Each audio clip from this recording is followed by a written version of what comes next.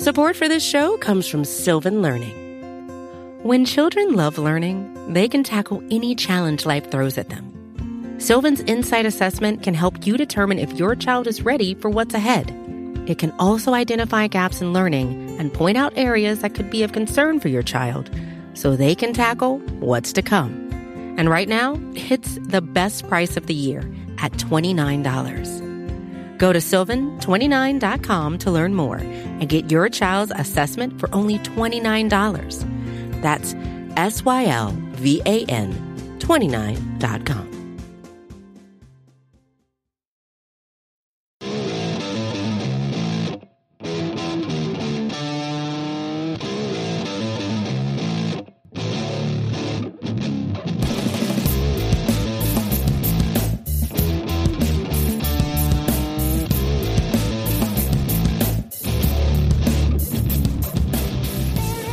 What's up, everybody, and welcome to episode 251 of the Talking Chop podcast. I am your host, Brad Rowland, recording a podcast we have never done before on this feed, and joining me to celebrate an NLDS victory in sweep fashion is the great Eric Cole. Eric, hello, and welcome to the Resistance / Change / Brave New World that we're in. It's bizarre. The Braves have played 2 playoff series and have not lost one. Lost a game. Period. It is a weird and strange timeline, Brad, but I'm here for it. So, yeah, today was a really good day.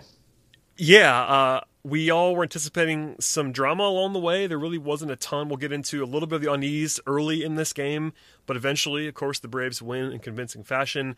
For their first trip to the NLCS since 2001, they somehow threw 4 shutouts in 5 games, which is impossible, essentially. Yeah. They scored 24 runs, which was more than enough. It wasn't like they just killed the ball the entire time, but they scored more than enough. They allowed 5 runs total in 5 games, which is tied for the second fewest through 5 games ever in the 100-plus year history of baseball postseasons. It all went very well. Let's just say that. We will dive in here, but broadly speaking, I'm going to let you take a nice little lap here at the top, and we'll talk about his performance overall again later, but one of your prospects, Kyle Wright, was nails. Certainly had some tension early on, but overall, man, you can't ask for anything more than what Kyle Wright gave the Braves today. Yeah, it was kind of funny because, those first 3 innings, there's just just had a lot of base runners. I mean, it was kind of some silly, dumb luck. The umpire wasn't particularly great today. Some low BABIP probability type things were happening to him. It wasn't anything was bad, but it just kind of felt shaky. And I think right around the 4th inning, I think is when a lot of people start talking okay, this is when you need to have a short leash on Wright. And I tended to agree with that. I was happy with let him go back out there for the 4th and, see what he could do, and if anything gets in trouble, just, yank him for, for a long reliever or something. And he just didn't let anyone else on base. It was 10 straight guys that he got out, and, all of a sudden it was 6 scoreless innings, and then now you're wow, our bullpen's going to have all this rest, and at that point, the outcome was still in slight doubt, but it was very slight because the Braves had kind of gone off at that point. So I was just kind of blown away. He did a really good job bouncing back and kind of working through that order again. It's something that, early on in his career, something that I've been very critical of him to be for sure. And he's kind of figured things out and kind of seems to know what pitches he can go back to get outs when he really needs to, rather than just kind of, trying to get too cute with, locating pitches that aren't working for him. He was great. And, the series was awesome. I mean, again, if you had told me going into the series that the starter that would perform the worst was Max Fried, I would be genuinely concerned about the outcome of the series. But, we've talked a lot about this Marlins team. It's just that they weren't really good on paper, and I just didn't think that their offense was ever going to be able to keep up with ours. I didn't think our starting pitching was going to be this good, but I did think the bullpen was going to be good, and I didn't think that they could hold the offense down for any meaningful length of time, especially if their starters weren't going deep into games, which kind of worked out. That didn't, especially today. So overall, just a really, really good series, a dominant performance from top to bottom. It didn't look like at the beginning of the series, it didn't look like, by the numbers that the Marlins even belonged in the same field as the Braves in the playoffs. And, the Braves played like it, and that's a big thing for a team that sometimes played down to its competition in the past. Has certainly been, has underperformed or not met expectations in the past, just as an organization. And, the last 3 years have been really frustrating in the playoffs, and to see them perform well, particularly these young pitchers. I mean, Kyle Wright and Ian Anderson, they both made their postseason debuts this year, and they have yet to give up an earned run. So, yeah, is that it's good? hard to give. It's kind of hard to. What do you say about those guys? If they're going to pitch like that, then this team can legitimately give any team a run for their money in the playoffs among the teams that are left. Anyone. Yeah, and you'll appreciate this. I'm gonna break in now. We are recording pretty much right after the game, so I have Twitter up. A couple things. First, there's a fantastic photo of Marcell Ozuna taking a selfie in front of the entire team, which is very on brand. Love Marcell Ozuna, our guy Marcel. And second, Ronald Acuna just tweeted a Dame Lillard waving to the crowd video, taking his victory lap over the Marlins. I love Ronald Acuna. But, Scott and I talked about this yesterday a little bit as well. Just the fact that we love Ronnie. Yeah, that's just fantastic. I have to mention that because it's just so on brand, and I love the swag, and I love it all. Other things I want to mention real quickly here before we dive in, and this is courtesy of Grant McCauley, who just tweeted this as well. The Braves team ERA in the series, team-wide, 0.91 across 49 innings so 5 games, 49 innings, 0.91 ERA. And this is a team that obviously pitched well in the regular season, especially in the bullpen, but no one could have predicted that kind of performance, even against a shaky Marlins lineup that you mentioned. Sub-1 ERA for 5 games total and all that stuff. It's just outrageous. So, a lot of fun. I enjoy pitching, so all things are good. Eric, let's. I'm still just watching the Ron Acuna tweet over and over again. Shouts to Ronnie. Yeah, I actually switched tabs. He's the best. Was cracking me up. Yeah. Okay. Let's dive in here to the game itself, and we'll wrap things up at the end as we often do on the podcast. Blow by blow. First inning. It was a 5-pitch inning for Sixto Sanchez, who was not good in this game, but in the first inning, it was kind of a reminder of what baseball weirdness looks like. Marcell Ozuna hits a 408-foot fly ball with 105 mile an hour exit velocity and a 910 expected batting average, and it's somehow caught on the warning track. And when that happens, it's like, okay, maybe one of those days. And then in the bottom half, Wright gives up back-to-back singles, but he got out of that. He threw 21 pitches, but it was just kind of one of those moments where the Ozuna home run does not go out of the ballpark. And I said that on purpose, the Ozuna home run, because that ball was gone in like 27 ballparks, I think. That ball should have just been gone. Yeah, just on its own, let alone like if he pulls it a little bit more, or you know what I mean? Yeah, it was silly, but what are you gonna do? You don't often see 408-foot flyouts. I'll just say that. But no damage done. It's still 0-0. We go to the second, and this is where I think all of Braves Twitter and the fan base had their biggest freak out of the day. So in the top of the second, Travis d'Arnaud leads off with a single to stay extremely hot. He's ridiculous. By the way, Travis d'Arnaud in the series, I believe, went 6 for 10 with 3 walks. Yeah, just ridiculous. Anyway, a 4-pitch walk. He's your series MVP if he doesn't get it. Yeah, I mean, if that existed, he would win. For sure. He was the number one most valuable guy in this series. After that, though, a 4-pitch walk, which never happens by Ozzy, just couldn't throw a strike, and then a 5-pitch walk for Dansby. So that's bases loaded, nobody out in the second inning. That should be a run expectancy of more than 1 run. You should really get 2 or more. Sort of on cue. Bases loaded, nobody out for Adam Duvall, and he strikes out on 4 pitches. We love Adam Duvall. That was a horrible plate appearance by Adam Duvall. Sanchez he did not look in the series at all. No, he did not. And Sanchez could not throw a strike, and you strike out on 4 pitches, chasing. I don't think he threw a strike in that whole plate appearance, which is crazy. There was one. Yeah, maybe there was one. Yeah, but you cannot do that there. It goes without saying. But it wasn't like he got squeezed or just swung through something. It was just the approach was bad. Everything was bad. I don't want to pile on Adam Duvall, but that was a frustrating plate appearance.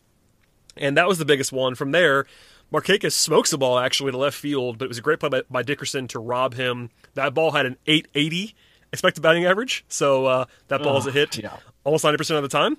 So he was robbed there. And people were wondering about this. It didn't matter, so I'm not going to spend too much time on it. But what was your opinion on d'Arnaud not scoring? Because I thought it was fine in the moment, frankly, because I think he might have got thrown out. He's not that fast, and it was pretty shallow. But there were people like kind of dug in on both sides of this, like maybe saying he should have been tagged up and all that stuff. Where did you sort of fall on that in retrospect now? I'm fine with him not tagging up. I think that, like making that out at home would be really bad. I mean, you're kind of asking a catcher to make a kind of a 50-50 choice in that situation because, balls hit hard. It was maybe smoked. I mean, like, it's not like he was like sitting there on third kind of waiting for, the ball to hit his glove so he could tag up and run. You know what I mean? Like, I am fine with that, him not making that decision. I'm a fan of aggressive base running, so if he had decided to go, and even if he had gotten called out, like, I wouldn't have killed him for it. But like, there's a very real possibility that he got thrown out there. So it was fine. It wasn't like I didn't feel that strongly about it simply because I just like based on how the inning had gone, I just didn't think that Sixto had anything. Yeah, he did not. Go ahead. He didn't look great. Well, I just didn't think much of him at all. Like in terms of what he was. So. He's a very talented guy, and I was a little bit afraid of what he might be able to do in this game, but pretty clearly early on he didn't have it in this spot. So, yes, it was frustrating. I only made a note of it just because of how big it felt in the moment that they didn't score a run there, because after that, Riley grounds out. And by the way, he hit the ball really hard as well. 105-mile-an-hour rocket on the ground that was ended up in an out. It was just an excruciating sequence, and it was very frustrating just under any circumstances, but especially in a 0-0 game. And, it didn't matter, but I'm just putting myself back in that moment and just getting the tense feeling a bit about the way the rest of the game was going to go. But you're right to point out that Sanchez was not good, and it felt like they had him a little bit, and that proved to obviously be the case as we continued from there. Right in the bottom half of the second, got squeezed, I think, pretty clearly on a clear strike that should have got a strike call against Chisholm. That ended up being ball 4. But Chisholm gets to third base later in the inning. But fortunately, Wright gets back-to-back groundouts, and he gets out of it and a strikeout. Yeah, he just pitched well. But even then, again, this is another inning in which he had to get out of some trouble. That was not one of the biggest trouble spots. But 0-0 after 2 was both frustrating and also good, if that makes sense. Like, because the Braves faded base runners in both innings, and yet they probably should have scored themselves in the second and the first with Marcel. So it's like, it probably should have been like 2-1 Braves, or like 3-1 Braves after the first 2 innings, and it was 0-0. It was kind of strange. Yeah, it was kind of, when you kind of think about it, I mean, I was thinking about this as the game's gone on. I'm like, the Braves should be up by like 9 runs at least by now. You know what I mean? Again, like, not to spoil the ending for anybody, but it's kind of a situation where I was just like, like this never felt very close to me. I mean, there's definitely some like early game like things. I mean, it wasn't. It was not. It just didn't. I mean, like didn't even like even when it was 0-0, it's like the Braves are. It's like it's just going to happen at some point that they're going to do something. With the Marlins, it just kind of felt sort of hapless and like they had to get lucky to get what they got, and it was just kind of I don't know. It was good. It just didn't feel great. It didn't feel great if I was a Marlins fan. I'm just like, yeah, this doesn't seem like it's going to end well. No, going back to our very live, off the cuff feel on this podcast, I just laughed out loud at a tweet I got, and this is you'll appreciate this. This is very up your alley, from someone on Twitter. It's at CRG something, and it was if you don't count this series, the Marlins never lost a playoff series. So yeah, all of the if you don't count things have been great the last couple of days. And listen, we're not. I think we've established this by now. But if you're a new listener, we are not a homer podcast. We are not someone who's going to come out and like really pump the Braves up if they don't deserve it. All that stuff. We just felt like the Braves were much better than the Marlins, and there was every reason to believe that based on the evidence. And as a result, it got a little bit silly with some of the discussion points, but we're not usually like that. But in this spot, you're right. The Braves were just better, like markedly so on paper, and they played like it. So I don't know. Yep. That's all I have on that. But I thought I had to pass that tweet along because I was very very much up your alley, Eric, as someone who's posted similar things in the last couple of days. Yeah. Yesterday. yesterday in particular. I had a couple angry DMs from Marlins fans. I didn't realize there were that many passionate ones, but here we are. Honestly, I don't blame Marlins fans. There are not that many of them. I have sympathy for being a fan of a team that does not have many fans. But it was a rough one for the Marlins this week. Shouts to them, but yeah, no thanks. Yeah, I don't know. It was just kind of fun because the Marlins were talking so much. I can understand why Braves fans were like even more excited than they normally would be about this one because it was a division rival and they beat a team that they enjoy beating in general.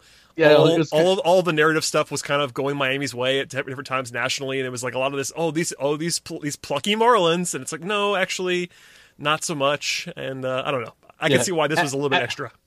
At best, they got lucky after a lot of self-inflicted wounds that almost threatened the entire baseball season. Yeah, and, I was going to mention that at one point, but I don't want to pile on. But I certainly think they got a national pass for that in a way that was kind of interesting to monitor. I don't know.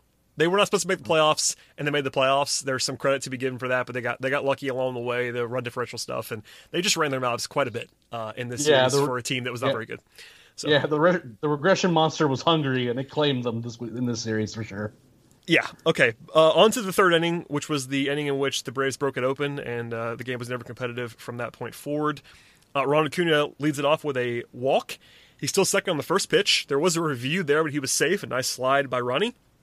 And by the way, a bizarre umpiring situation again. There was an umpiring review after the initial review, so basically two reviews in the same play because they couldn't figure out the ball strike call on the pitch, which was very clearly a ball, but they had given him a strike at one point, and they went back and changed it. I don't know. It was bizarre. That whole thing was crazy. Yeah. Well, I mean, like it was first of all, it was like a challenge from Mattingly that should have never happened because, like, I didn't like on some angles I wasn't even sure that the guy made the tag at all, and like he was very clearly safe. So I don't know why Mattingly was challenging. It was desperation. It was because Ronnie was on. Yeah, I mean. It happens in a lot of different sports. Like you get the frustration challenge. That's what it felt like to me. Like, no way, it's got to be. It's kind of that Hail Mary kind of thing where it looked kind of close. I'll say that it looked to the naked eye the first time like it was kind of close, and then you watch the replay. It's like, no, this is not close. He's safe. So I get it, but it didn't benefit them. And then there was the ball strike situation, which didn't matter either. Freddie then singles. By the way, it was first and third, no out. And then the seal was broken by Marcell Ozuna with a first pitch single, take a 1-0 lead. That set the stage for, by the way, still no outs. Travis d'Arnaud, the series hero, to double once again to score two more runs. And by the way, I don't know how he hit that ball. That ball was 6 feet off the ground. Yeah, and he's not a tall guy either. No, like he kind of tomahawked that one. I think one of the tracker Twitter accounts said like that was like the highest ball that he's like got hit for a hit in his entire career. Seemed like a good time to get it, but you know, and it just once that happened, it wasn't just that felt lucky that like all that felt like the floodgates were opening a bit. There's it's a situation that comes sometimes in games where like you feel like, oh wow, they were lucky to get those 3 runs, and in this particular situation, I'm like, I feel like there's more coming. It just kind of felt like that there was like blood in the water. You know what I mean? Yeah. No, it was certainly feeling like it was teetering a bit at that point in time, especially no outs and still in that inning. They actually could have probably done a little bit more damage. Albies hits a deep fly out to advance d'Arnaud. A spry Travis d'Arnaud getting from second to third on that fly out, zooming in the way that he would as a catcher. And then in a rare situation, the Braves executed with a man on third and 1 out because Danzig hits a run-of-the-mill sac fly, which inspired all kinds of jokes about sac flies, and those are allowed apparently for the Braves. So that was nice to see. And it's 4-0 in the blink of an eye. So at that point, the Braves are huge favorites. It's not over by any means. Clearly at 4-0 in any game, but given their bullpen, given the Marlins lineup, all that stuff, they're pretty big favorites. The one thing you didn't want to see, though, in the bottom of the third was that Kyle Wright came out and hit the leadoff guy with a pitch. That is not what you want to see up 4-0. A fast leadoff guy, too. A speedy leadoff guy. Granted, 1 run isn't a disaster there. Just adding base runners is not great. And then he gives up a sort of a flare single that was lucky at a 160 expected batting average. But suddenly it's 2 men on and nobody out, which is, again, not what you want to see up 4. But then he bounces back again with 2 big strikeouts, does walk Cooper, and got a little bit lucky because with the bases loaded and 2 out, Chisholm hit a rocket. It was actually 105 miles an hour, but Ozzie being the sure-handed defender that he is, makes a play and throws him out, and the threat was essentially evaporated. And like you said before, I think at the very top of the podcast, that was kind of it. From that point forward, Kyle Wright was just dialed. He retired 10 in a row. He was just completely ridiculous after that point. And I don't know what changed. I'm not a pitching expert. I was at work for part of this, but everyone just seemed to agree that he got locked in. And it wasn't like he was terrible early on, but he went from the first 3 innings were kind of a different guy than the last 3. Part of that's luck and all that stuff, but he just pitched exceptionally well from basically that point forward. Yeah, I mean, he had those, when he had his breaking balls and the changeup working, I think he just started trusting those more rather than what we would see later on, earlier in his career where like he felt like things were getting away from him. He tried to go back to his fastball that even within that start he didn't have like complete and total command of. I mean, he was still throwing his fastball in the later innings, but he was just he was trusting those secondaries to do what they were supposed to do. Get ground outs, get quick at bats, and just trust the defense behind him. I listened to the to that point. I was listening to the radio broadcast on the way home from work. I think it was like in the 6th inning, and not jokingly, Joe Simpson basically implied that Wright was like almost tinkering on the mound, like working on his changeup, like it was a simulated game. And I was like, "Is that?" I mean, I guess that could be true, but it's a playoff game. But he was certainly like not joking around, saying that Wright was like almost working on things in the middle of a playoff game. And I'm not an expert. That seems crazy to me, but he was throwing. I looked at some of the pitch mix stuff, and he was throwing less fastballs as the game wore on. So maybe there's something to that. I doubt it in terms of that, but he did throw more changeups and more of the off-speed stuff. Well, I mean, I think it's just more like, trying to get the feel for the pitch that, once he realized kind of what the pitch was doing. I mean, you see Soroka do this too, right? Like once he realizes like what his breaking balls or secondary stuff is doing that day, like you make adjustments and you can kind of, maybe like slightly alter grips and kind of, change your approach a good bit. And again, just kind of realize, hey, wow, that they are not doing anything to this changeup. My curveball is doing work, down and out of the zone. I need to start leaning on those things. And like, those are, I think that's kind of more what he was talking about. I don't think he was like, like all of a sudden throwing a circle change or, no, yeah. Not that crazy. It's not anything like that. Yeah. But he just, I think he just kind of realized, hey, I don't need to like throw my fastball 60% of the time because, they seem to be, at least making some contact with it and kind of know when to swing at it. If I can make them, respect these off-speed pitches, the fastball is just better. So once your approach changes for the positive, then you can really see it pay dividends, and that's kind of what happened. Is he made an adjustment. The Marlins didn't realize either realize or couldn't do anything about it. That he knew how to kind of attack those guys, and he just like mowed 10 guys down in a row. And that was the game. It was over. Yeah, essentially that's the case. So at the end of 3, it was 4-0, and the Braves got an extra run in the top of the 4th. When Freddie rips a what they called, I believe, a single. No, that was later. Yep. Essentially, Ronald Acuna takes advantage of a bobble. That was what it was. It was a single. They called it an error, but Ronnie goes first to home on a single, which doesn't often happen. There was some help from an error, but he was flying in the way that he often does, and it's 5-0. At that point in time, there was a little bit of doubt. I think you said this earlier as well, but about whether Wright would even start the 4th. Because of the way that he had to kind of work himself out of some jams in the first 3 innings. We both, I think, were on a record on Twitter saying that he should stay in, but I definitely said that he should have a short leash. I stand by that, but he didn't need any kind of leash because he didn't allow another base runner in the game. So even if he had a short leash, and he might have, I have no idea, because he never actually needed it from that point forward. Yeah, I mean, I think they're even like warming up Grant Dayton just to kind of as they should have been. Honestly, I mean, as funny as that sounds now, because of how good he was in the playoffs, especially like with a first time starter, it wasn't like Wright was dominating the first 3 innings, and you got to have guys ready to go. So that kind of looks funny in retrospect now with the way he pitched. But I'm definitely on board with some aggressiveness there.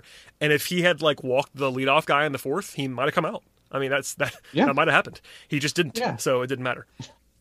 Yeah, it's just kind of one of those, okay, like, it might have been as simple as, like, okay, the next base runner is when we take him out, and he just didn't do that. So it never happened again, which is very nice. No. Yep. The last insurance came in the top of the 5th, a 1-out double by Ozzie Albies, and then Dansby drives him in with a single to 6-0, and then Adam Duvall finally breaks out with a double off the left field wall to go up 7-0. It was good to see Duvall get on the board. He was very bad so far in the playoffs. At that point, he was 1 of 17. Granted, that was a home run against the Reds, but I want to point this out. It was against a lefty, and that's different than most of what the at-bats were. That Duvall has not looked good against right-hand pitching at all in this series, which is not a big surprise. He's not that good against righties. We knew that going in. We know that now. But I think it was not a coincidence that his best plate appearance of the entire series was against a left-handed starter, basically, in that spot.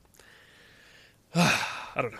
We'll see what happens. People were starting to call for Pache in left field, which I wouldn't go that far just yet, but maybe in right field. If we're replacing any fielder, I know which one I want to replace. Yeah, I know. Anyway, I just want to point that out because Duvall. It was good. It was basically my take was that it was good to see Duvall do something because you don't want a guy just to get lost in his own head, and he's been a hot and cold guy in the past. He was so good in September, but he had cooled off considerably. So just seeing him do something positive was a good thing.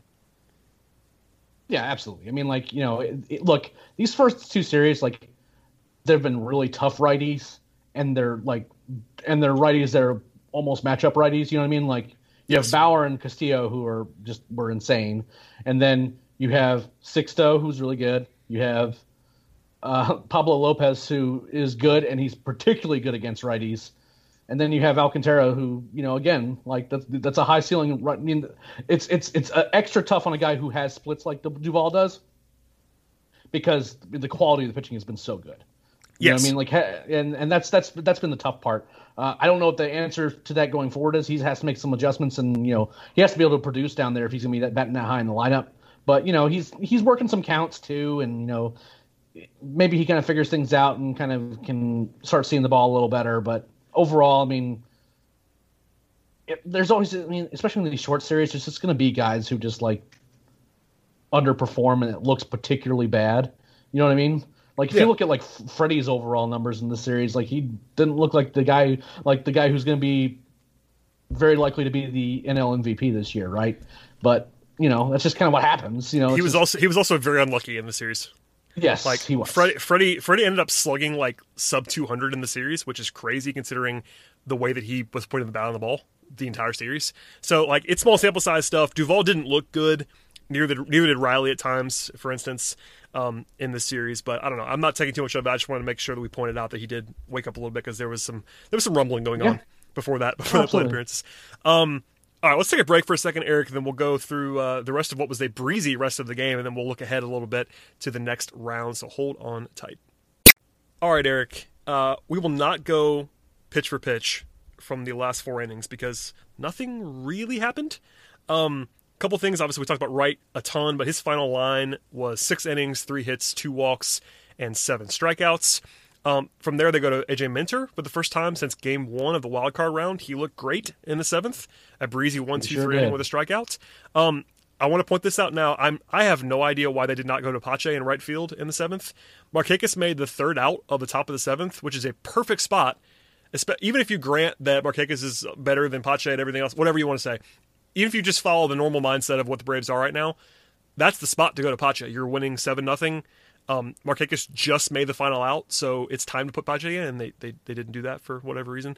It's a very small thing, and I'm not like going to make a huge deal out of it, but that surprised me. Pache did come in later on in the 9th, but I think he should have came in before that. Yeah, that's where I would have made the sub. I'm sure that the rationale that Snit has is that I am bringing in Pache as a batter, like as a pinch hitter, only if there's a lefty on the mound against Markakis. Well, even if that's not a pinch hitter, like he should just like as soon as he hits, put him on defense. Like you don't have to hit him necessarily. I think that he wanted to like make sure that like Markakis was around. I honestly think like it's only gonna be like the 9th inning for Pache unless something weird happens, and that's kind of unfortunate just because. I kind of get it, but you're up 7 runs, man. Like it's time to play. It's time to play defense, and I'm sure you got this too in your mentions. People were asking me like why they wouldn't want to get Pache more playing time just for the future and make sure he's ready, all that stuff. I'm actually on that side. I'm just saying, even practically, like I would put Pache earlier, but even in this game, I just don't see why you wouldn't want him on defense in the 7th, 8th, and 9th when Markakis literally batted last on the top of the 7th. That's the perfect spot to put him in there. Again, it doesn't matter, but just a little thing. Now, well, see, I think that there's just the gap defensively that like you and I think that the gap between Pache and Markakis defensively is quite large, and we saw a play made in the ninth inning. Yeah, a nice play. Markakis would not have made. At least may not have made. I won't say that he won't have made it, but he may not have made it for sure. I would call it unlikely. I will be generous and say that he may not have made it. And there's a play last night that Markakis is in for that he should have made, and he kind of made up for it with a throw after the fact, where like any other outfielder on the roster would have caught it. I think that there's a problem that Snitker and the guys down there think that there isn't as much of a drop off defensively. And so, therefore, there's just less of an impetus to make the move, and that's where it gets a little frustrating. I get it. I am at least heartened to the fact that Snit has gone to Pache in every game on defense. So at least he understands that Pache is better. But you're right that maybe they don't see the gap as big. And also, there's every time we talk about this, people ask me like, why would they just put Pache in center? I'm not going to do this every single time, but it doesn't bother me that much. Yes, Pache is better than Ronnie in center probably, and then Ronnie is good in right, but I don't care enough. I think they probably just want to keep Acuna where he's going to be every game the rest of the way, so it doesn't really bother me much.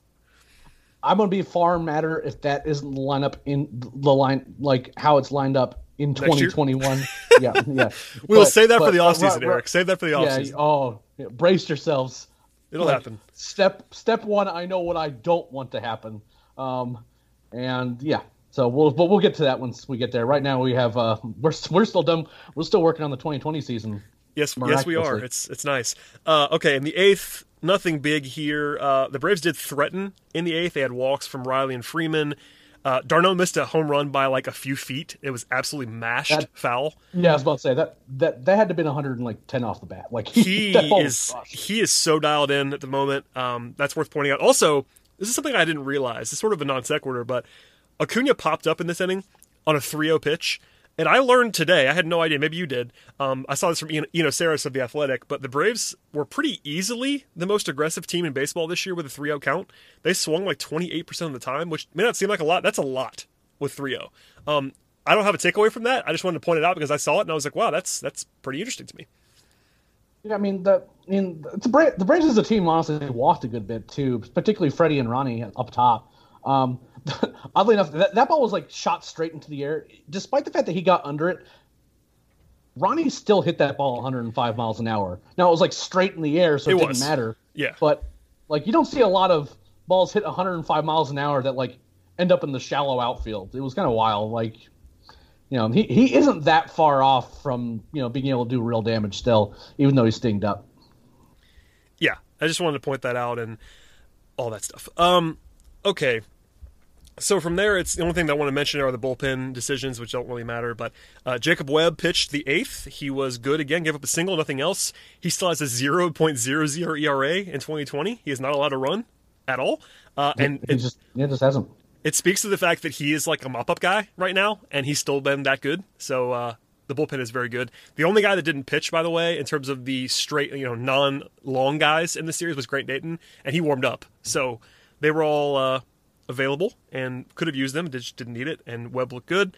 There was a one-out triple from Dansby in the ninth that he was stranded, didn't really matter.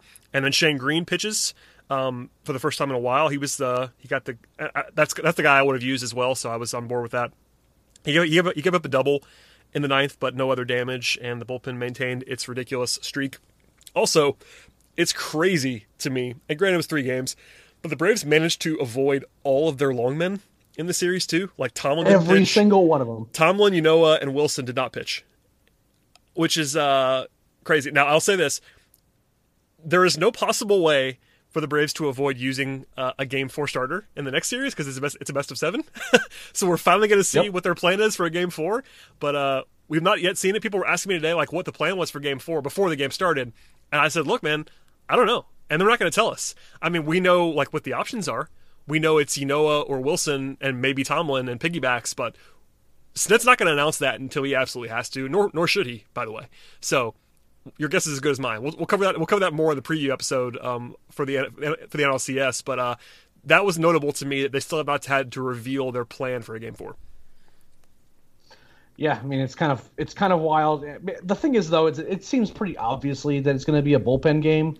I mean, like I guess if like Inoa like goes like through 2 innings and throws like 15 pitches or something, then they might let him go for a while. But like other than that, like it's just like it's almost pointless to say who starts the game, because that gives them a little bit of a team a bit of an advantage early in a game. But ultimately, that's going to be a fairly malleable thing, because it's just going to kind of depend on like what the matchups are, what the lineup looks like, and if it is the Dodgers in the next round, which it's looking like it's going to be, despite the Padres' best attempts last night.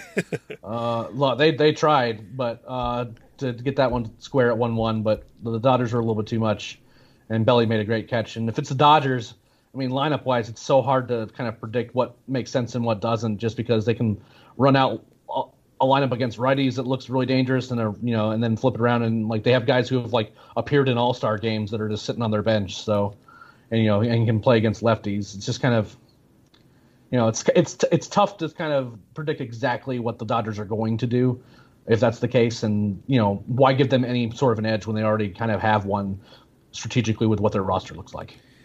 Yeah, I agree. Again, not a huge impact thing other than not saying anything, but it's just worth pointing out. Also, as we sort of trend toward the stretch run of this podcast, the Dodgers are leading 2-0 over the Padres as we record this on Thursday. They are going to play later on, so you will know potentially more than we do at this moment in time.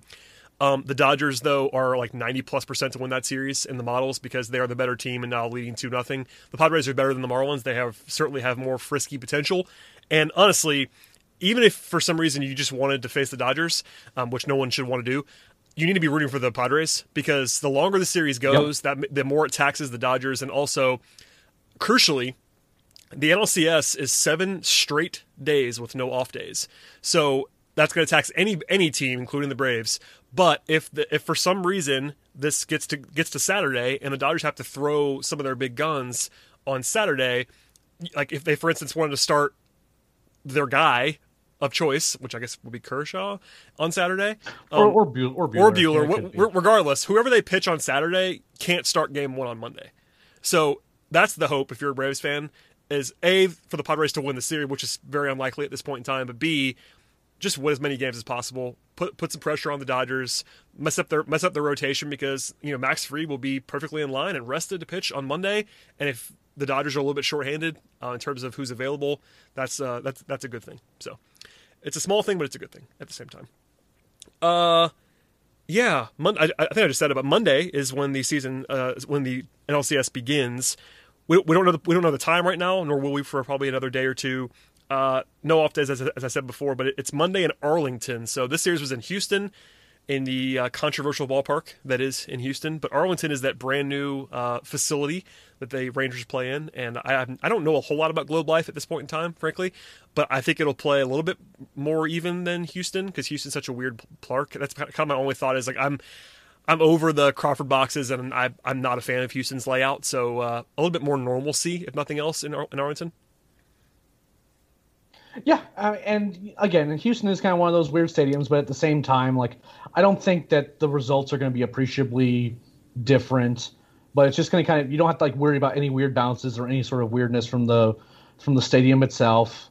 You don't have to worry about Travis d'Arnaud blowing out the back of the stadium with a home run, which I kind of thought he was going to yesterday. The sound that thing made was hysterical.